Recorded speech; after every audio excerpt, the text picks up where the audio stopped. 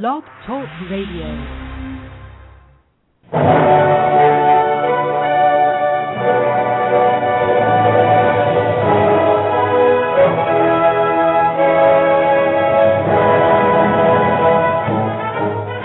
Ladies and gentlemen, welcome to Movie Addict Headquarters with your host, Betty Jo Tucker, author of Confessions of a Movie Addict, right here at www.blogtalkradio.com.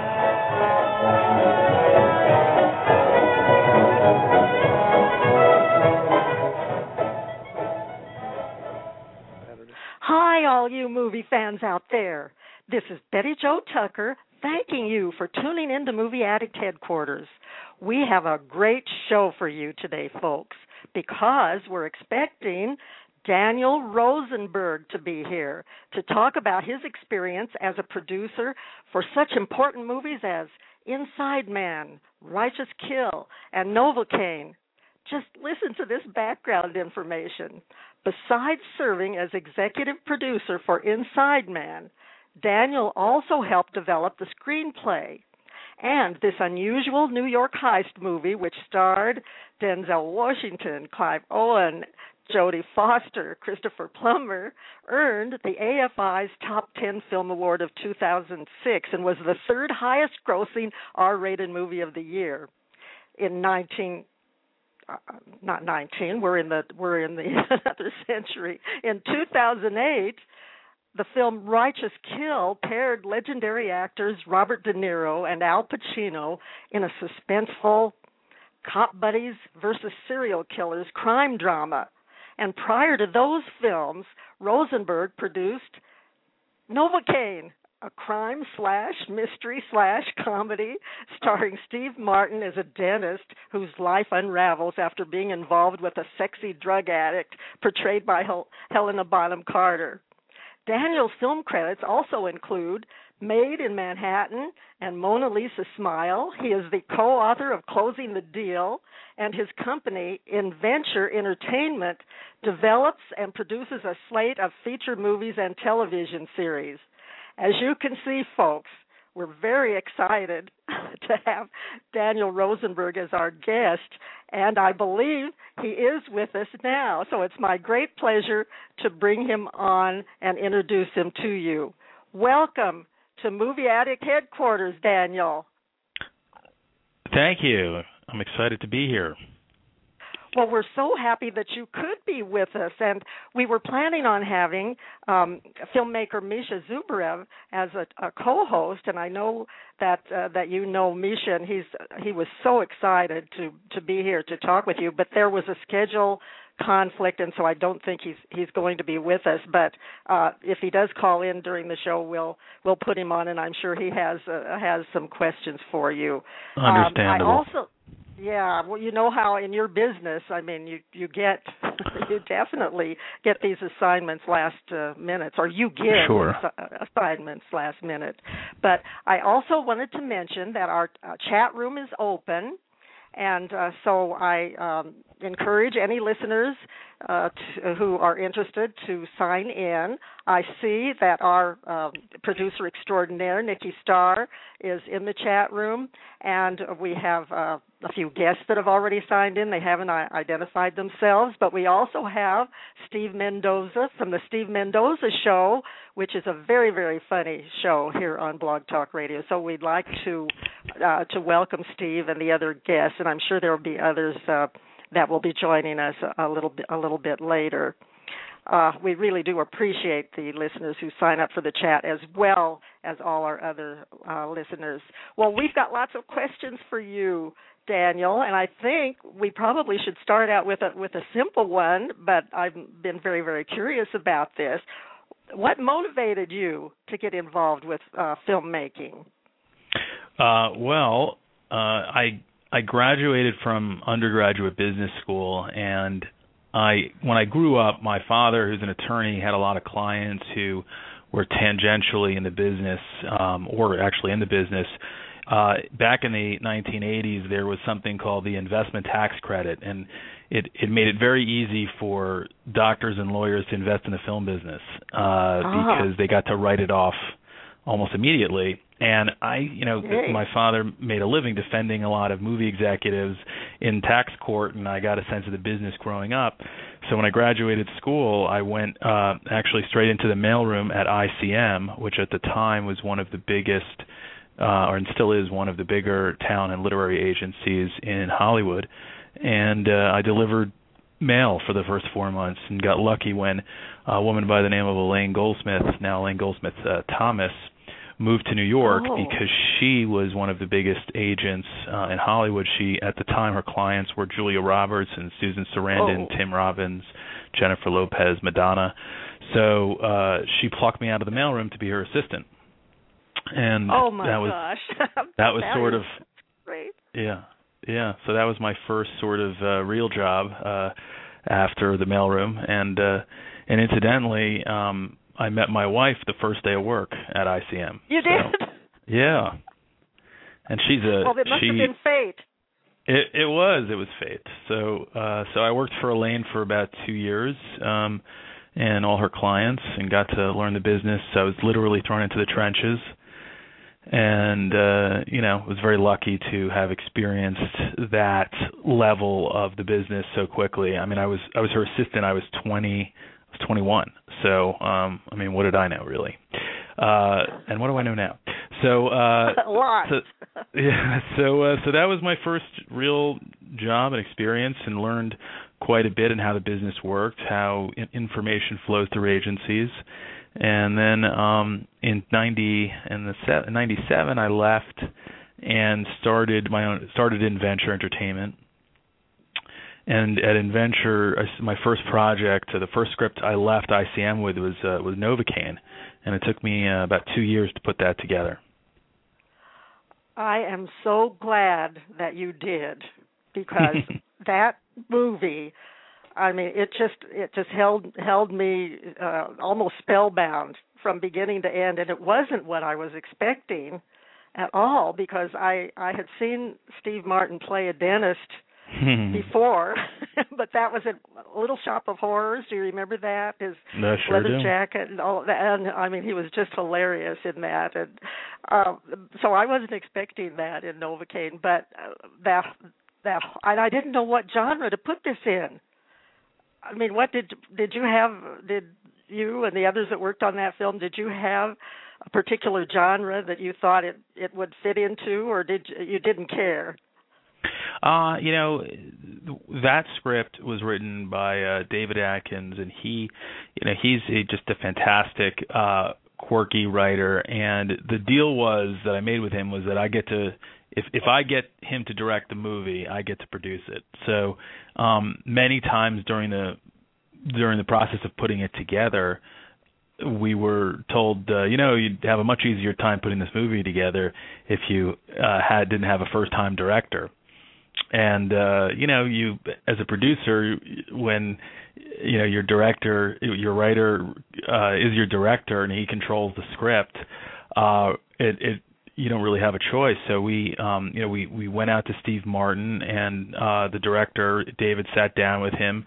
And at that point, it's really just about convincing Steve that this is the right career move, and he wanted to do something quirky. He had a great experience on Spanish Prisoner, and he wanted to do something small and quirky again. And for him, he also wanted to work with Helena Bonham Carter. And who wouldn't? Yeah. So it's really about getting Helena to sign on as well for him. And once, although he did sign on, if I recall, it's been a while, but if I recall, he did sign on, but had his list of actresses that he was interested in working with. And then Laura Dern, who just does not have a bad take. She just is one of the most brilliant professional actors I've ever worked with, and she's just incredibly talented. I agree. And in this movie, she was just brilliant. That prim and proper, and the white surgical coat, and she as a dentist assistant, she was just Miss Perfect, and she just fit the role just perfectly. And I agree. She's been so great in that HBO series that she's been doing in Enlightenment, Enlightened, I believe, is the name of it. So she was great in that movie. Well, you no wonder you get all these great actors to be in your movies. I mean, if you have an in with casting directors and all of that. Elias Koteas in that movie. Yeah, he was a character. He was a lot of fun. I can't believe the way he comes across on screen. Now in this he was just a shady character, and that's the way he photographs that way. Sometimes he reminds me of Humphrey Bogart. Yeah, in his early. I met Elias at the Telluride Film Festival one year, and he is handsome in person. He's very polite and gentlemanly. And here you have him in Novocaine. He's projecting kind of a lethal combination of irresponsibility, stupidity, and lack of morals. And I believed everything. And you know what? He had a lot of fun with it. I think that's one of the reasons why guys like him take roles like this. I think, they get to do something they don't ordinarily get to do.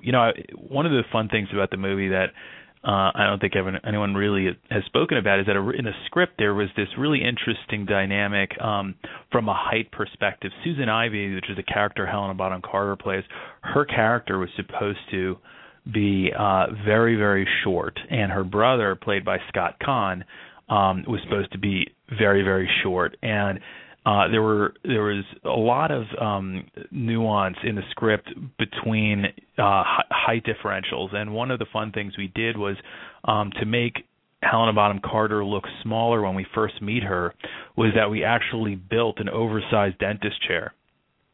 And so in the first scene when you see her, that's actually an oversized chair to make her look a little smaller. And we did whatever we could, but in the end of the day, it was sort of something that I think got lost from script to screen simply in the casting process.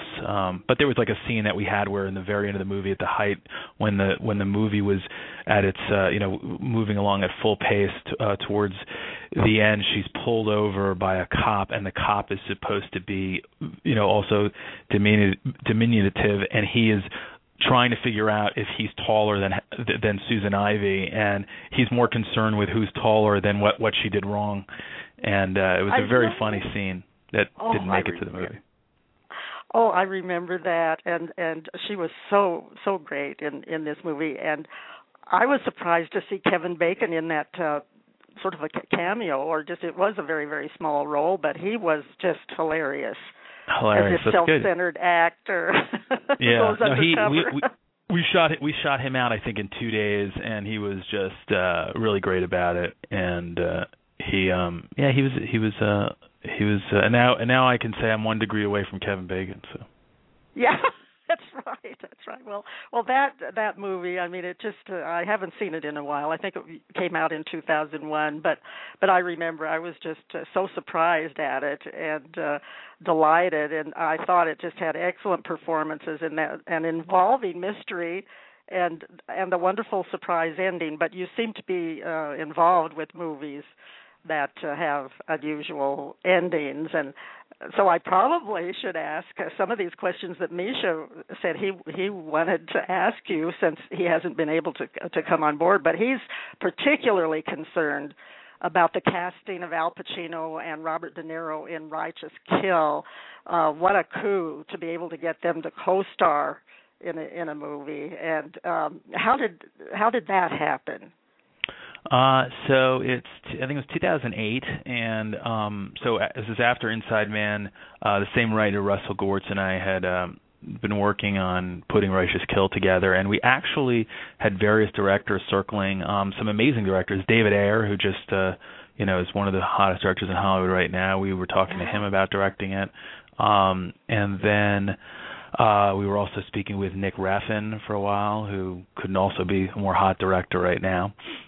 And at the time, John Avnet, actually, we first got the financing together, and we made an offer to Pacino first, and Pacino really liked the script, and then we enlisted his help in getting De Niro to sign on. that was sort of the order it happened. It was Pacino first, and although it sort of happened simultaneously because there was no real sign. They both were waiting for each other to sign on. Oh, they were terrific in this movie, and they had been in movies before, but not.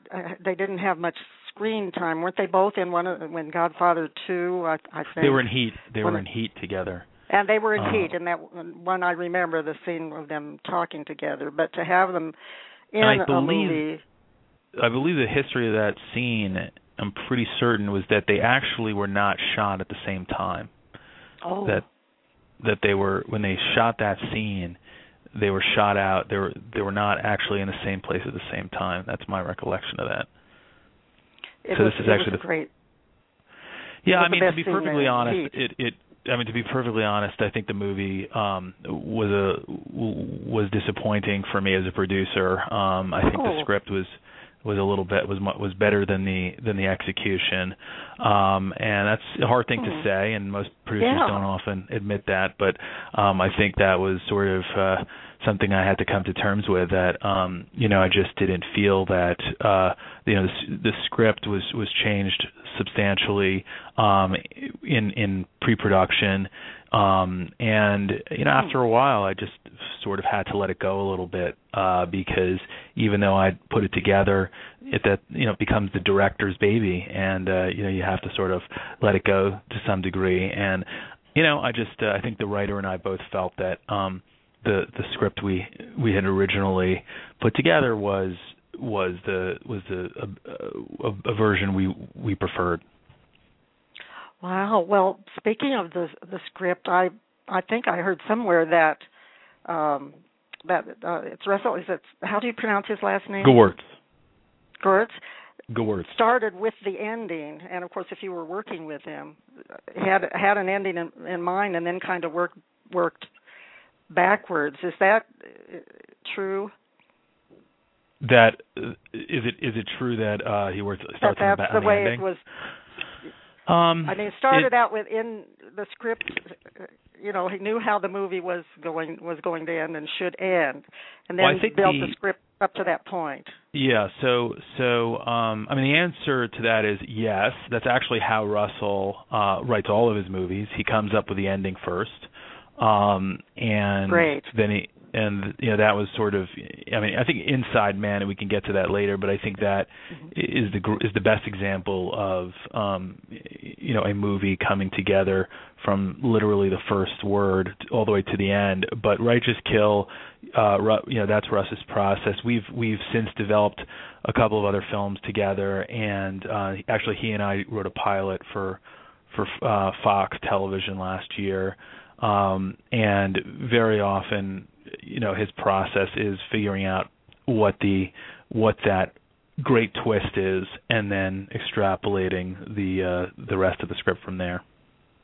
Well, I like that idea very much because it seems like I've seen so many movies where I'm wondering if the filmmakers know how they should end it, and then I think of Alan Dwan, that great director. That's the way he, one of the earliest directors. Sure.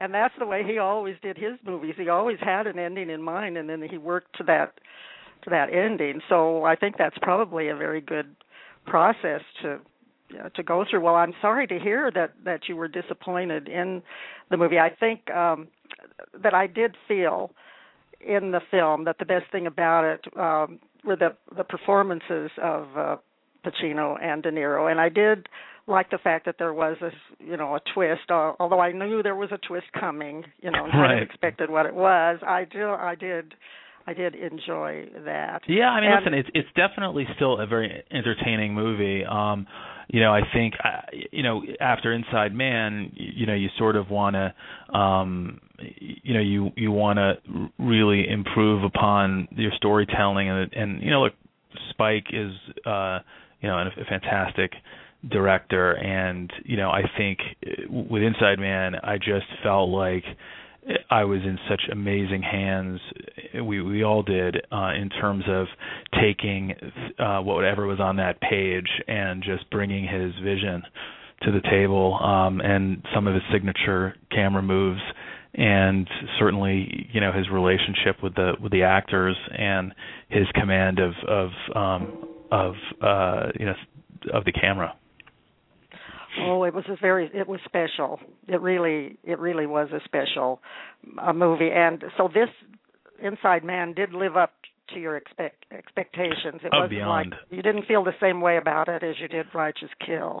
Not at all. I mean, Inside Man, I would do that all over again. In fact, we developed a sequel, and I'm secretly hoping one day we actually get to shoot it. But that was Inside Man was by far my favorite experience making a movie, and I think it's one of those movies that's universally praised by people, and it's. I think generally audiences love a great twist, and I think this was one of those films where people can watch it over and over again and see different things each time they watch it. And I think that's really a signature of Russell, that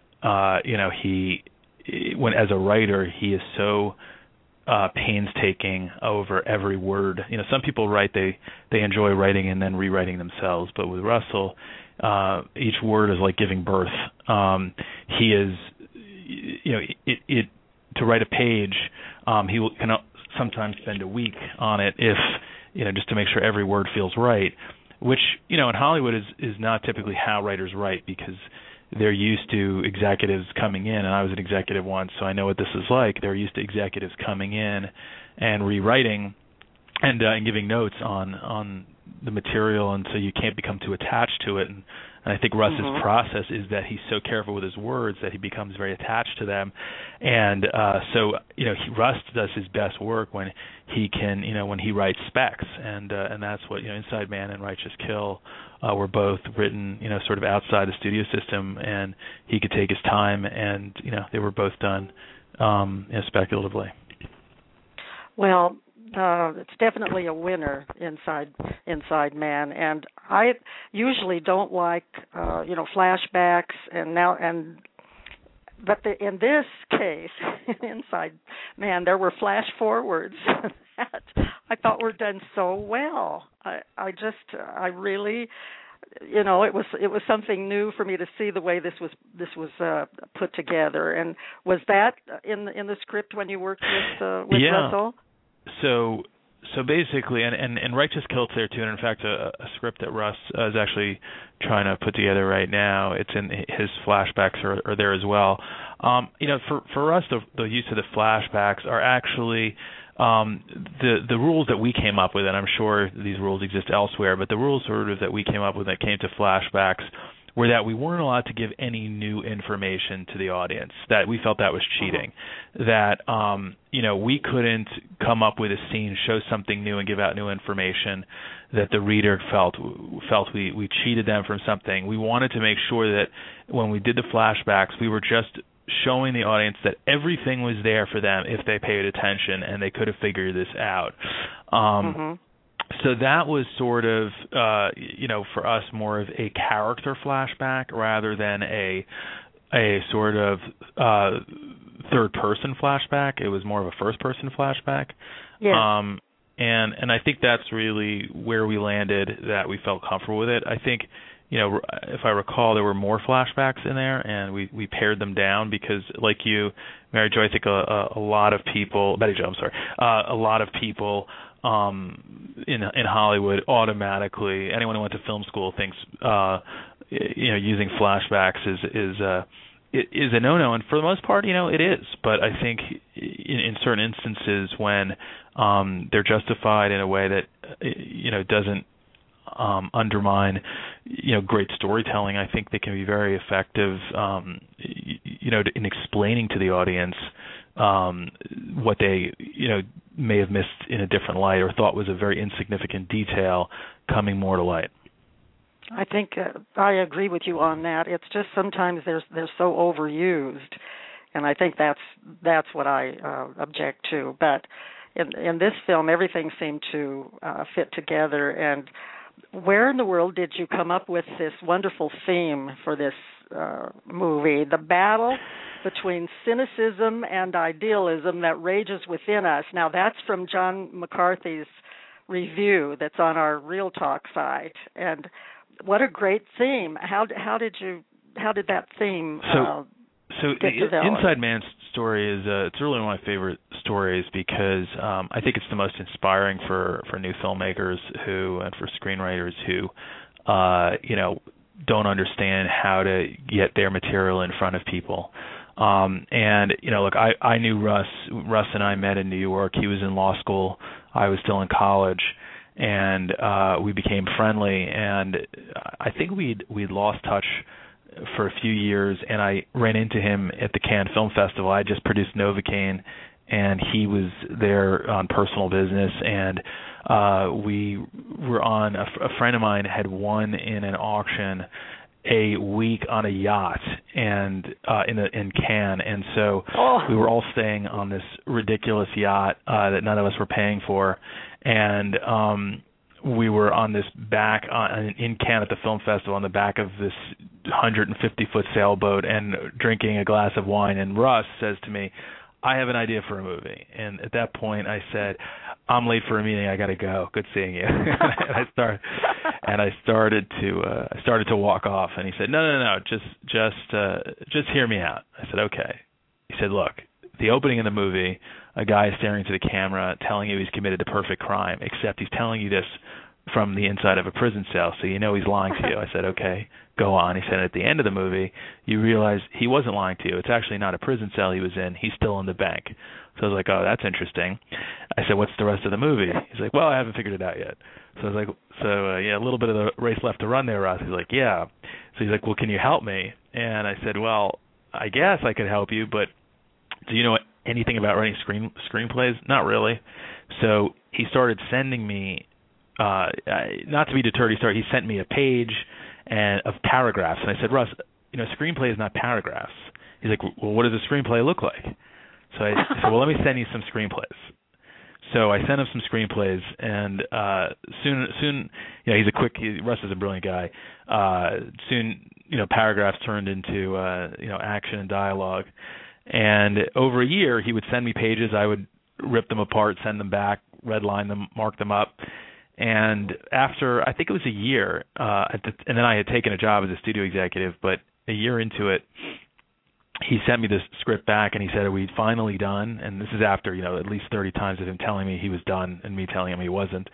But at the time, I had the power to do that because he had absolutely no access to Hollywood. I was his lifeboat. So finally, I sent the script to all the major agencies in Hollywood, and actually, the truth is I sent it to one agent who shall remain nameless first, and the first response I ever got back from an agent in Hollywood on Inside Man, the script, was, it's terrible, I don't see it, I think you're wasting your time. So now imagine you're working a year, you think it's really good, and then some guy you trust tells you it's not very good and it's not going to sell. So Ouch. I sent it to 3 other agencies, and two of them, CAA and at the time Endeavor, came back and said, who is this guy? Daniel, we've got to meet him. Please, please have him come to L.A. He's living in New York. Please have him come to L.A. immediately. We want to sign him. And I said, well, why should he sign with you? And CAA said, well, I could tell you that right now Spielberg, Michael Mann, Ron Howard, and like 4 of the directors are reading Inside Man as we speak.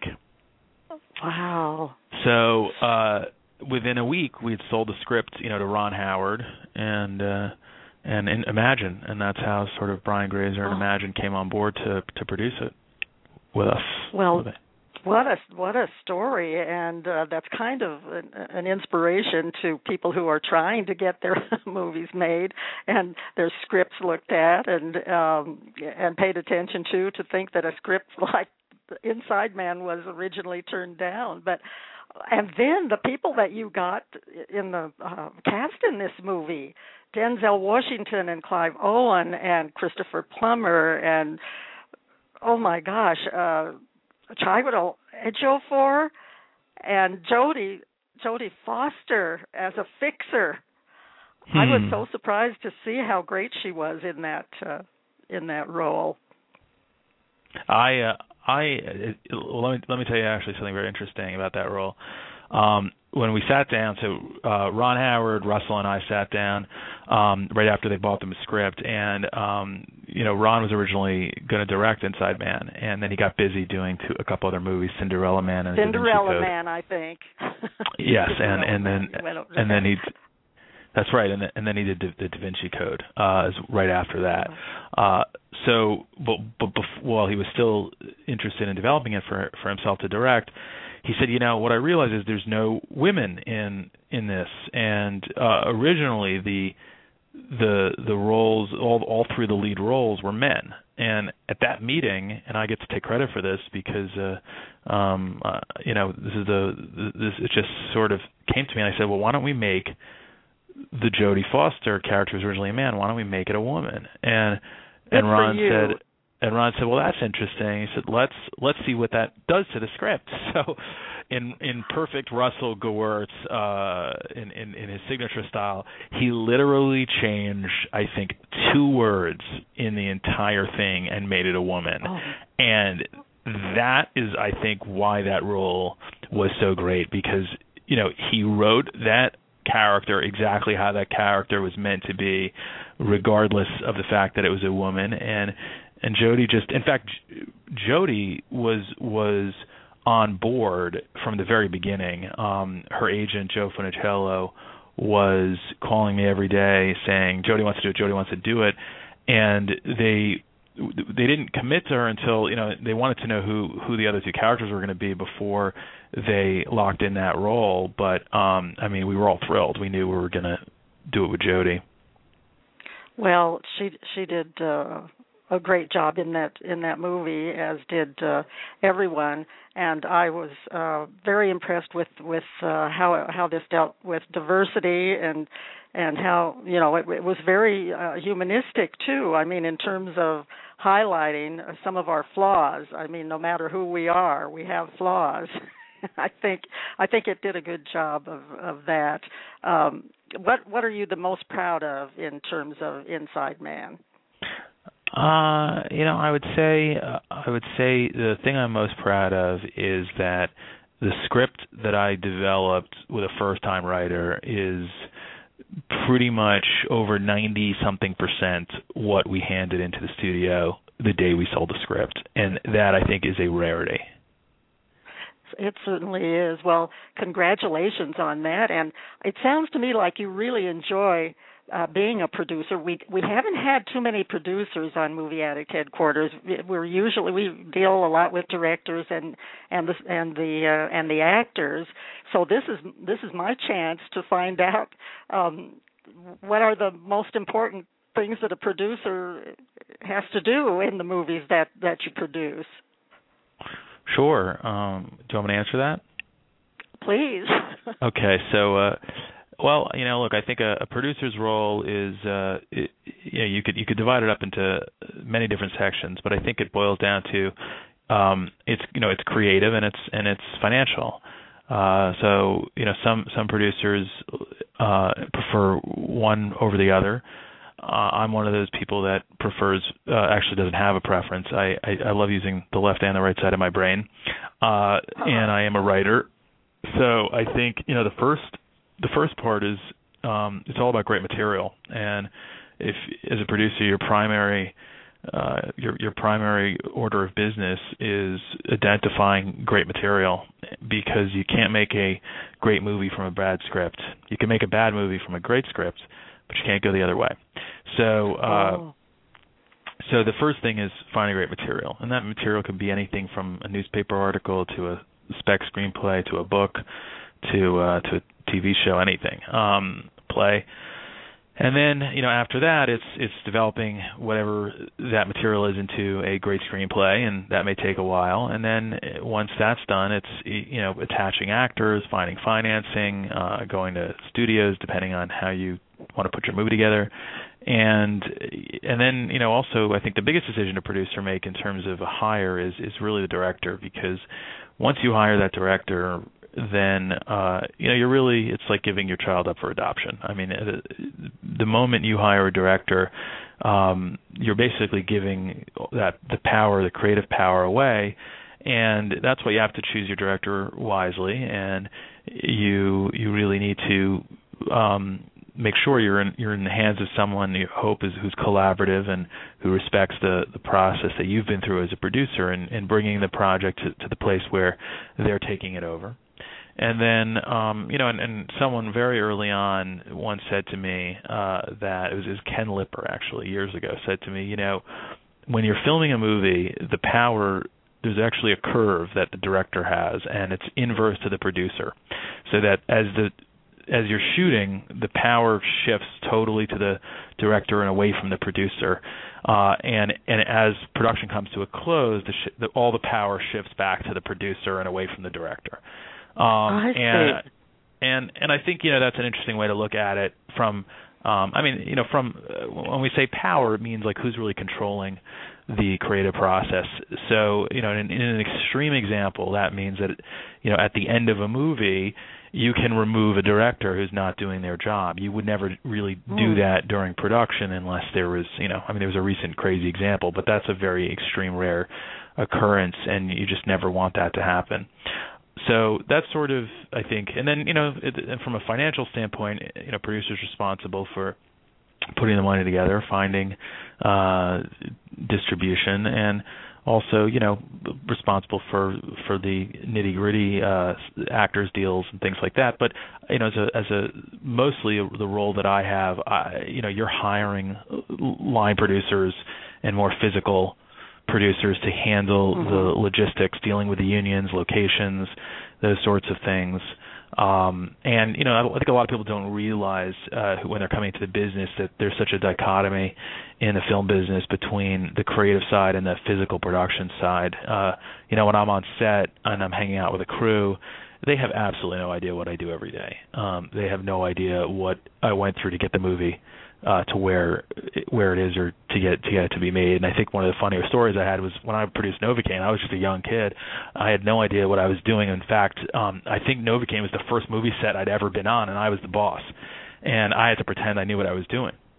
So, there were guys who were more than twice my age who technically reported, to me. And, but I never acted like, I think it would have been silly for me to pretend I knew what I was doing. So, I went out of my way to explain to people, how I got there, and they were amazed by it. And we ended up, they respected me that I think, to a point that I really was open with how I put the movie together, and how I was interested in learning what the hell they did. So that was was sort of my thing. Gosh, what a wonderful job it is that you have, and I can just tell how much you enjoy doing it. And I can't believe that our time is going by so fast, and I didn't even get a chance to ask you, so I better do this before we have to wrap things up. Tell us about your InVenture Entertainment company and any other projects that you're working on now that you'd like us to know about. Actually, I think the important thing to know about InVenture is actually that I've sort of shifted my business right now into, I have a new company. It's called Pyro, P-I-R-O, and the website is pyrovision.com. But the company's called Pyro, and we're actually working with brands, with major Fortune 500 and various major brands around the globe in creating entertainment that's funded by brands, so that it serves as advertising, but you would never know that it's advertising. There's no there's no product integration or placement. It's really about, think of Miracle on 34th Street, where Macy's played such a predominant role in that film, but it was very organic. And in fact, I would argue that having Macy's in that film actually made that movie better, because I think an audience member knew that if they came to New York, it wasn't Acme department store. It was a real place, and I think that added to the magic and made it better. And I think we feel we can do that. And for brands, and for me as a film producer, I think it's a great way to find money and be more resourceful with it. And so we've actually developed a feature film for Coca-Cola we're trying to put together right now. That's a Santa movie. We've developed a fun romantic comedy for IKEA, and we're trying to, really get these brands to invest in this and make strategic entertainment that they can use a lot of their own resources to distribute and market. Well, that's a new way to look at things, and I'm really going to be sending you extra special good vibes for success with Thank that. you. And I'm so sorry that Misha wasn't here, because I know that I'm going to hear from him, and he'll probably be upset with me that I didn't ask all the questions that he wanted to ask. But I hope maybe we can have you back on the show sometime in the future to talk a little bit more. We didn't even touch on Maid in Manhattan or Mona Lisa Smile. So would you be willing to come back and visit us again sometime? Anytime. You got it. Anytime.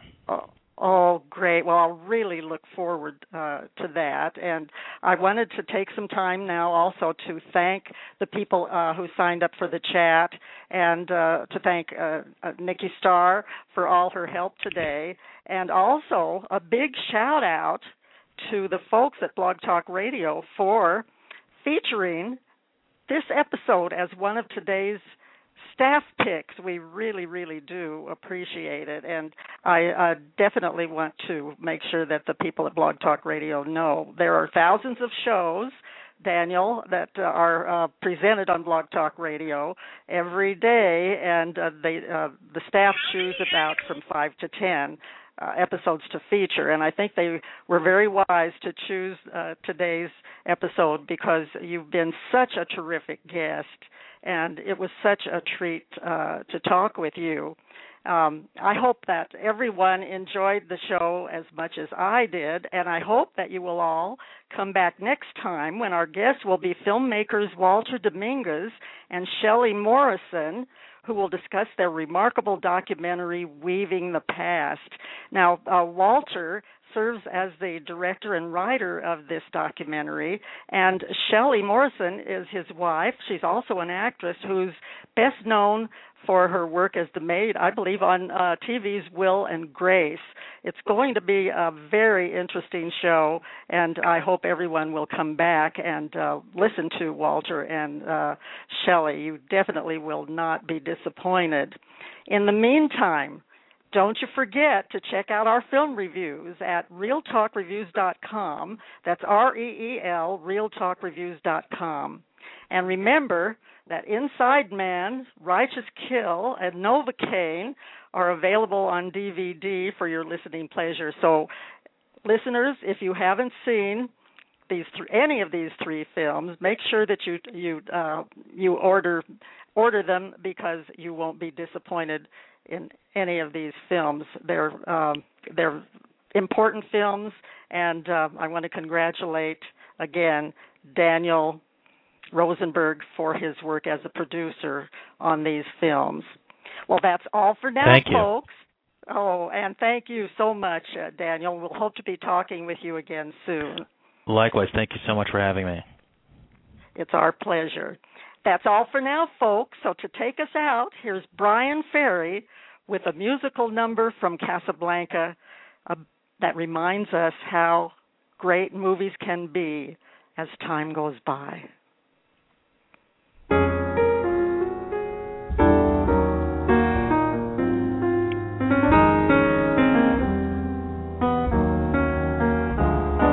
You must remember this.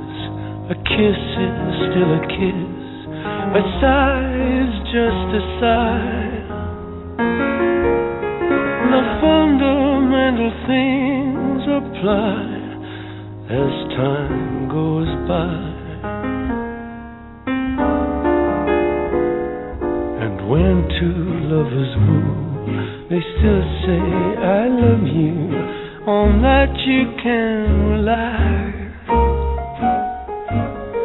No matter what the future brings as time goes by. Moonlight and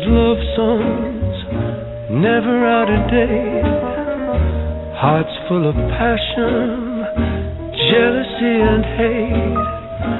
Woman needs man, and man must have his mate, that no one can deny. It's still the same old story, a fight for love and glory, a case of do or die.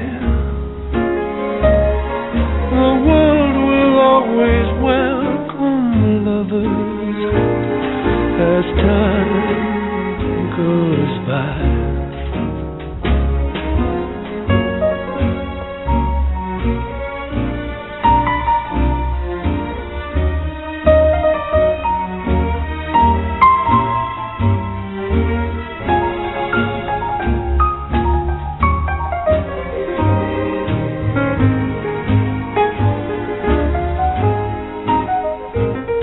It's still the same old story, a fight for love and glory, a case of do or die.